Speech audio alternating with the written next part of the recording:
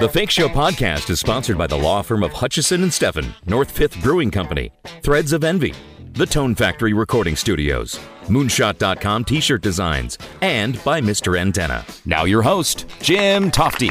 I really enjoy talking to knowledgeable music people, and it doesn't get any better than our next guest, Jeff Gold. Gold is the former executive vice president and general manager of Warner Brothers Records, where he worked with Prince, R.E.M., and Madonna. Gold was also the VP in marketing at A&M Records, where he worked with The Police, Cat Stevens, and Janet Jackson. These days, Jeff is a music historian and collector and is one of the top collectors in the world. He runs a website called RecordMecca.com, and he's written a book called 101 Essential Rock Records, and he joins me now from Los Angeles. Jeff, welcome to The Fake Show. It is so great to talk to you. As a record collector, I especially like what you say about how collections aren't just about accumulating. If you're not going to play it, then don't own it. Yeah, I feel that way. And when I got married, my wife said, why don't you just pick a space, an amount of records? I said, okay, that sounds fair. So they won't overwhelm the house. And I don't cheat too much. Yeah. I've seen your collection. I've seen photographs of it. How many records do you think you own at this point? Well, I probably have in my own collection about 2,500 albums. And, then I've got my, quote, inventory for my business, Record Mecca, which is another, 1,000 or two. Right. And sometimes I decide to import one of those into my own collection. So it's fluid. Do you remember the first 45 or album that you got as a kid? Vividly. My parents came back from Palm Springs. They would always bring us a gift, and they went on a little trip, and they brought me a 45 of I Want to Hold Your Hand by the Beatles. And it was about a month before they were on the Ed Sullivan Show, and I'd never heard of them, but they read about them in Time magazine, and I just flipped out on that record, and so I was ready to go when they were on Ed Sullivan. And it's so important, I think, to have parents or a parent or older siblings who really kind of have a little bit of a collection. My parents had one of those huge console stereos, and my dad's collection had everything from Sinatra to Miles Davis, and then the poppier stuff like Herb Alpert and the Fifth Dimension and all that stuff. Yeah, pre-Beatles, I was really into Herb Alpert. My parents had those records, and I loved them and played them constantly. And ironically, many years later, I went to work for A&M and spent an enormous amount of time with Herb, and he was fantastic. And so it's really great full circle. I remember as a kid taking road trips with friends to go to record conventions. It was very exciting because you were exposed to a lot of stuff that you hadn't seen before. And I imagine that you in the Los Angeles area must have had your pick. It was paradise. There were fantastic used record stores. I worked at the best one, Rhino Records. I was the first employee in 1973. Wow. And there was the best record flea market that I'd ever been to. Other than the New York one now, it was the best of the best. And it was in the Capitol Records parking lot. And I used to sell there and buy there. And it was just fantastic. And so how did you transition then into the music business? How did you start? Well, I was going to high school when I started working at Rhino, and then I went to college, and I wanted to be in the music business. So I got a marketing degree, and was working at Rhino the whole time. Decided I wanted to find a job in the record business, and unfortunately, I graduated from college in 1979 when the record business took a huge post-Fleetwood Mac rumors dip. So when I was looking for a job, nobody was hiring. But a customer of ours introduced me to a friend of his named Jeff Zeroff, who I even saw yesterday, who was the head of creative services at A&M Records. And I went and saw Jeff, and he liked me. And he couldn't hire me, but he gave me projects to work on. And every month or 2 weeks, all right, send me a bill for $500. And that eventually transitioned into a job once they were hiring again, and I got the job that Jeff had, which was being the assistant to the president of A&M, which was an incredible job because I was in the middle of everything. I recall A&M having a pretty good stable of performers, not the least of which was the Police at the time. Exactly. That was totally the heyday of the Police, and that was fantastic. Really fun. We had six who were, not my taste, huge, and 38 Special who were huge, and did you see any of the fighting between Sting and Stuart Copeland? No, not at all. I wasn't really aware of it, but I have been since, and I'm friendly with Andy Summers and saw his movie recently. There's a documentary on him recently that talks a lot about the infight history, which we weren't privy to. Yeah. Well, so then you jump. When did you jump over to Warner Brothers Records? I worked at A&M from 1981 to 1990. A&M was sold to Polygram. It was a regime change, as they say. And I went to work for Mo Austin at Warner Brothers, who was another one of my heroes. So I worked there from 1990 through 1998. And worked your way up to VP and General Manager of Warner Brothers Records. Yeah, Executive Vice President and General Manager. So you are working with pretty much a who's who at that point. I mean, you had Prince and Madonna and the Chili Peppers, and you're overseeing the Hendrix catalog, and I know that you've got an affinity for Hendrix. What did that entail to oversee the Hendrix catalog? Well, at the time, Alan Douglas was the person in the Hendrix estate who was putting things together. He was a very controversial figure at best in terms of overdubbing guitar and bass parts on Hendrix records and taking off the original tracks and things like that. And so I was the interface with Alan, and I would try to exert as much fan influence as I could to get him to do what I thought was the kind of best moral and artistic way of doing things. And I can't say I had a tremendous amount of influence, but I did have some. Well, I remember just starting to hear about Hendrix again. You know, they were reissuing things and thinking it was great. And I started to pick up a lot of stuff that I hadn't previously owned before. Yeah, I mean, you know, we did a lot of live albums, and there's a package called Lifelines that was a kind of audio biography with a lot of unreleased material. You know, it was kind of a mixed blessing because I was a purist fan and would have done things vastly differently, but rather than being in charge, I was kind of trying to do my best to mitigate bad decisions. You know, I find it interesting that as a collector, you actually own the records that once belonged to Jimi Hendrix. How did you acquire those? How did that come about? In about 2000 or 2001, there was an auction in England entirely devoted to Jimi Hendrix stuff. And I had a huge Jimi Hendrix collection, probably the biggest Jimi Hendrix record collection in the world, which I donated to the Rock and Roll Hall of Fame when my younger daughter was born so she could have a room to live in instead of a room for my Hendrix collection to live in. That was actually their first donation. And it was years from being built. It was a concept at that point. So when that Hendrix auction, when I heard about that, I had a catalog. It was in London, and I went through and decided what I wanted to bid on. And the thing I wanted most was there were about 25 records from Jimi Hendrix's record collection. And being a record collector, that was the most enticing thing to me, to own records that actually Hendrix had owned and influenced it. Anything unusual in that collection? Well, you know, it was what you would expect, everything from Roland Kirk records to Howlin' Wolf, Muddy Waters. But the really most fascinating thing is there was a record by a Norwegian psychedelic band that included a jazz guitarist named Terje Griegdahl, who later surfaced on ECM Records, a respected jazz label. In 1967, his band called The Deep had made this psychedelic record. They had a song that was a tribute to Hendrix called Hey Jimmy. And that record alone is about a $2,000 psychedelic collectible record. And I bought the whole collection for less than that. I guess nobody picked up on what it was. And, you know, I had the middle of the night to bid.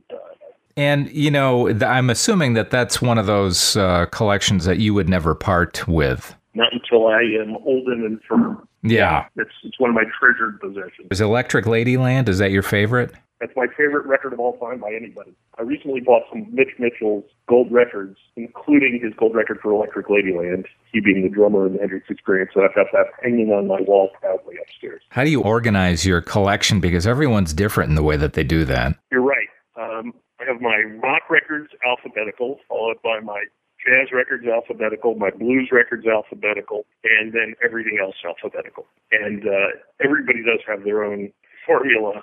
And I've just got it in a way I've been doing it since I had very few records, and it works for me. It's kind of interesting how I think it was you who said this in a past interview that you can't always judge a record by its cover. In other words, sometimes the artwork doesn't live up to the music. And I can give you my own example of that. We had Mike Love in our studio one day. And he talked about, you know, that retreat that he took with the Beatles and Mia Farrow and all the rest. And Mike he said, I was lucky enough to have breakfast with Paul McCartney one morning. And Paul said to me, will love your music, but your album covers suck.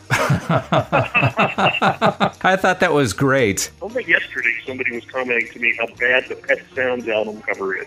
And I'm used to it, and I like it. Yeah. Been in my life for so many decades. I hear so much about that album, and when I saw the original cover, I thought, what the hell is this? Well, and the same for me. And by the way, that is my favorite album. And you're right. That image, that album cover is ingrained. It's just been there for so many years. It is, somehow.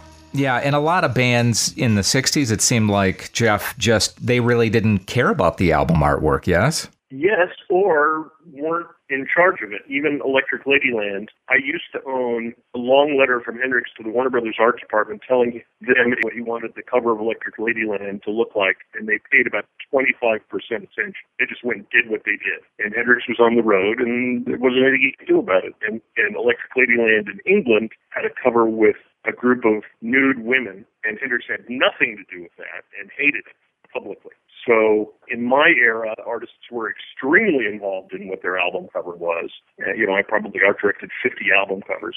People could drive you crazy changing things that you knew no one would ever notice. But in the 60s, artists either didn't have time to get involved or the record companies just slapped whatever they thought on it. It was rare that an artist had complete say-so over it. You actually won a Grammy for art direction. I did, for a Suzanne Vega album called Days in Open Hand. When I consider your book, 101 Essential Rock Records, really the Bible, it's awesome. And it's awesome because these aren't just the well-known, but also the obscure who influenced a lot of different bands. Well, thank you. Those are very kind words. And I tried to pick records that weren't just hits, but records that were influential and groundbreaking. The Beatles albums, many of which were themed, that kind of started the explosion in album sales. Yeah, the Beatles very much did. Prior to the Beatles, people were buying 45s. Kids were buying 45s. Albums were expensive, and I participated in this. The Beatles got so big so quickly, and Capitol was actually cannibalizing their records. So on each album, they'd take a couple of songs off so they could put out an extra album every 4 or 5. And I was buying them all. I was crazy about the Beatles, and everybody else was in America and around the world. They really kicked album buying into a huge phenomenon. And that's why I started my book with them. It was kind of a logical start point. I find it interesting, too, that in the book, you interview several artists about their inspirations. And Graham Nash, in particular, talked about meeting the Beatles all the way back to 1959. Yeah, I was really fortunate to work with a lot of artists in my record business days. And so I thought, instead of it just being me pontificating about these records, I'd contact some of the artists I knew and interview them about records that changed their lives and were deeply meaningful. And Graham had an unbelievably unique perch. His band, the Hollies, were contemporaries of the Beatles, were signed to the same label, Parlophone, just after the Beatles were signed, played the same circuit, and they knew each other. So I thought having him talk about, it was interesting. Everybody else I asked to talk about whatever record inspired them. Graham was the only person I asked to talk about something specific. And I asked him to talk about the first Beatles album because he was there. I asked him to talk about Joni Mitchell's Blue because it was her post-breakup with Graham Nash album, and some of the songs were about him. And so I thought both those records were on my list, and he could provide a totally unique point of view on them. You talk about a guy who was there in a Forrest Gump kind of way for several iconic things that happened during the 60s. And, he's a great guy. I can't recommend his recent autobiography enough. And he was there and has great recall and is a very good storyteller. So I was incredibly lucky to get him to agree to participate. Jeff, you also include a pictorial survey on the album covers, and you were talking about the Hendrix album a little bit ago with the nude cover. But the censored album covers, the one that comes to mind for me, I think, and a lot of people, is the Beatles' Butcher cover. What other ones are there that you talk about in the book?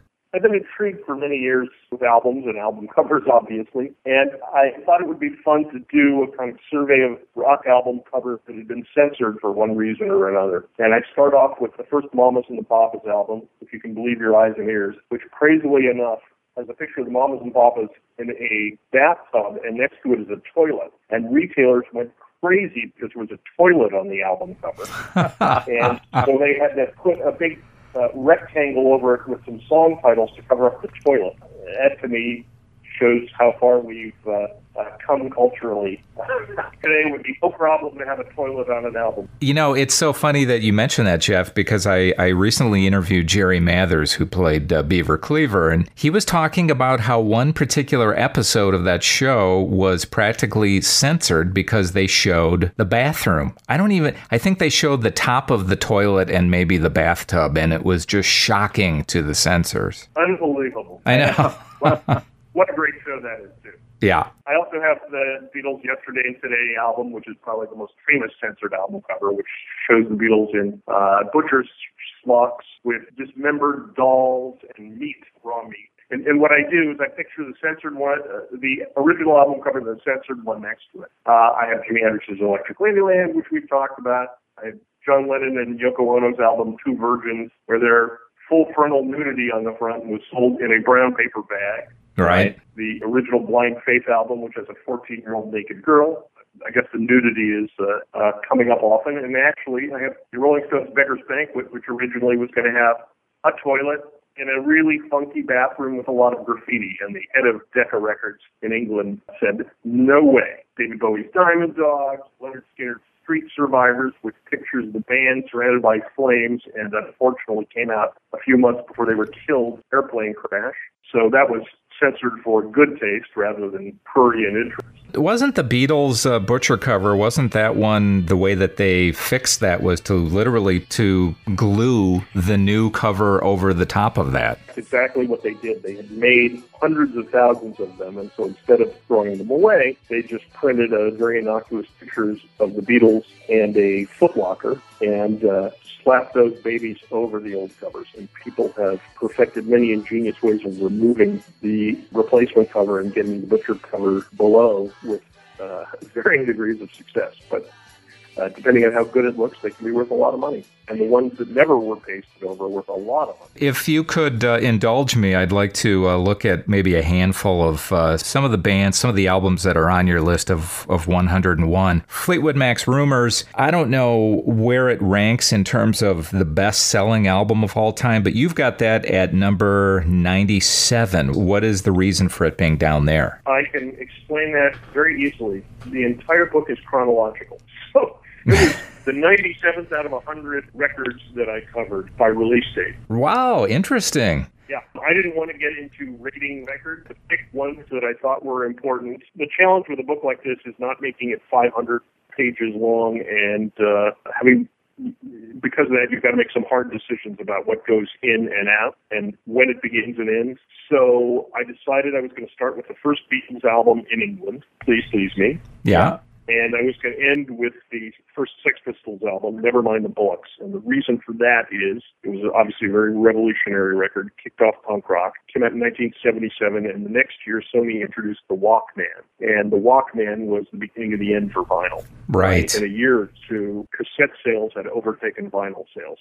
So I start with the Beatles, who kicked off vinyl sales. I end with the Sex Pistols, who, by coincidence, started not just a new revolutionary music form, but presaged the end of vinyl. Well, you must get that question asked quite a bit in terms of the ranking, and I think that's genius because people get so upset when you come up with a list like this and they disagree with it. I knew people would get upset. I didn't want to rank the records for that reason, and I have a place on the website for the book, which is 101essentialrecords.com, where people can argue with me and post their own list. That's incredible. You know, one of the first things I say in the book is this is my list, not the list. Yeah, although I have to say I agree with most of it in terms of being influential. And numbers aside, Iggy and the Stooges' Raw Power, that is one that I go back to a lot. It's a great record, and actually my next book is on the Stooges. And I've done an 8-hour interview with Iggy, who remembers more than any artist I've ever met about his history. It's really incredible. So look for that in a year or so. Excellent. You've got the Yes album in there, which is great. We just went to one of the last concerts that Chris Squire played at, and he's certainly one of the most influential bass players ever. You know, I was a big fan of his, and in the 70s I went to a party for the band The Pretty Things, who were then on Led Zeppelin's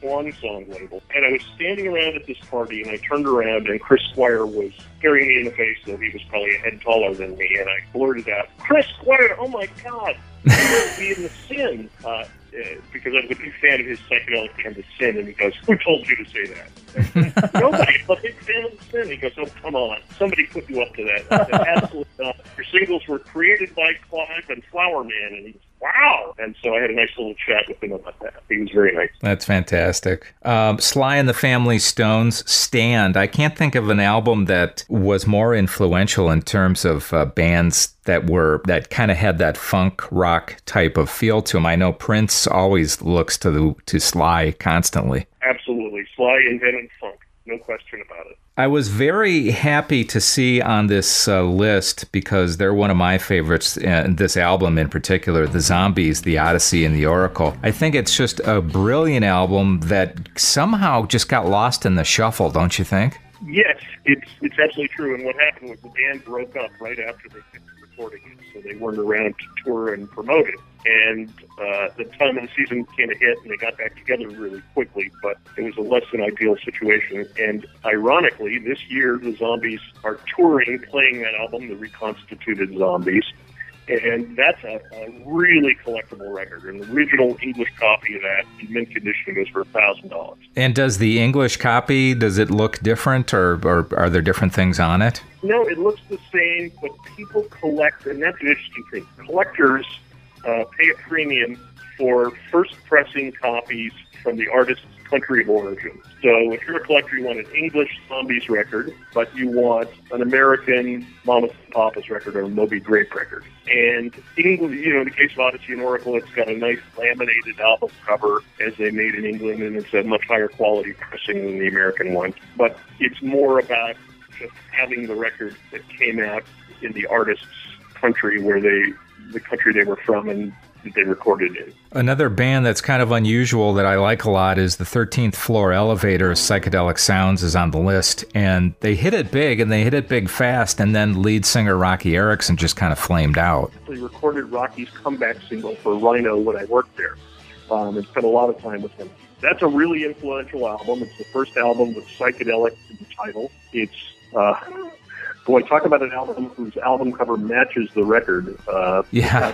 Google that one. Yeah, that big eye. Yeah, I listened to that record about 2 days ago, and it still blows me away. And nobody made a record like that. Yeah, I remember hearing it for the first time, and it wasn't all that long ago. It was probably about 15, 20 years ago, and I had no idea who it was. I just couldn't believe that I had never heard it before, but then when I found out more about the history of the band, it made sense. Yeah, they were not functioning, but they were extremely innovative. I mean, to have Electric Jug be one of the lead instruments.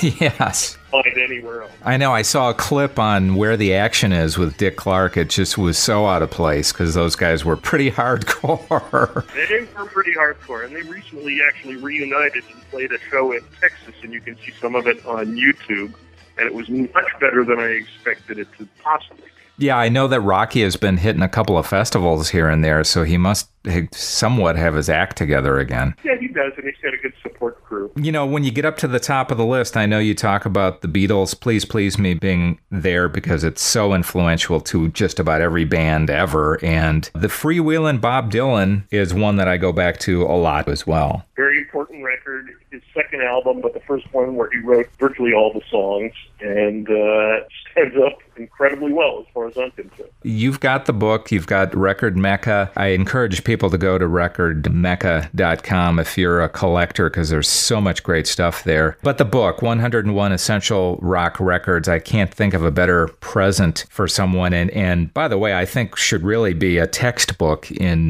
music appreciation classes. Well, that's very kind of you. Thanks so much. And I can't thank you enough, Jeff, for spending time with me. You're much more important than someone who should be on my show. Thanks again. All right, buddy. Great to talk to you, Jeff. Likewise. Bye-bye. Bye-bye. Yeah, Jeff's RecordMecca.com has sold music artifacts, as he said, to the Rock and Roll Hall of Fame and the Smithsonian. You could spend all day just looking around on that site. And when his book was first published, Rolling Stone called it the year's best reading material, and I totally agree with that. And I love that the list in the 101 book is strictly chronological. Well, that's it for this chapter of The Fake Show. I hope you enjoyed. Please like us on your Facebook and Twitter pages. I'm Jim Tofte, and I'll see you next time. Listen to The Fake Show anywhere on SoundCloud, Stitcher, iTunes, and thefakeshow.com.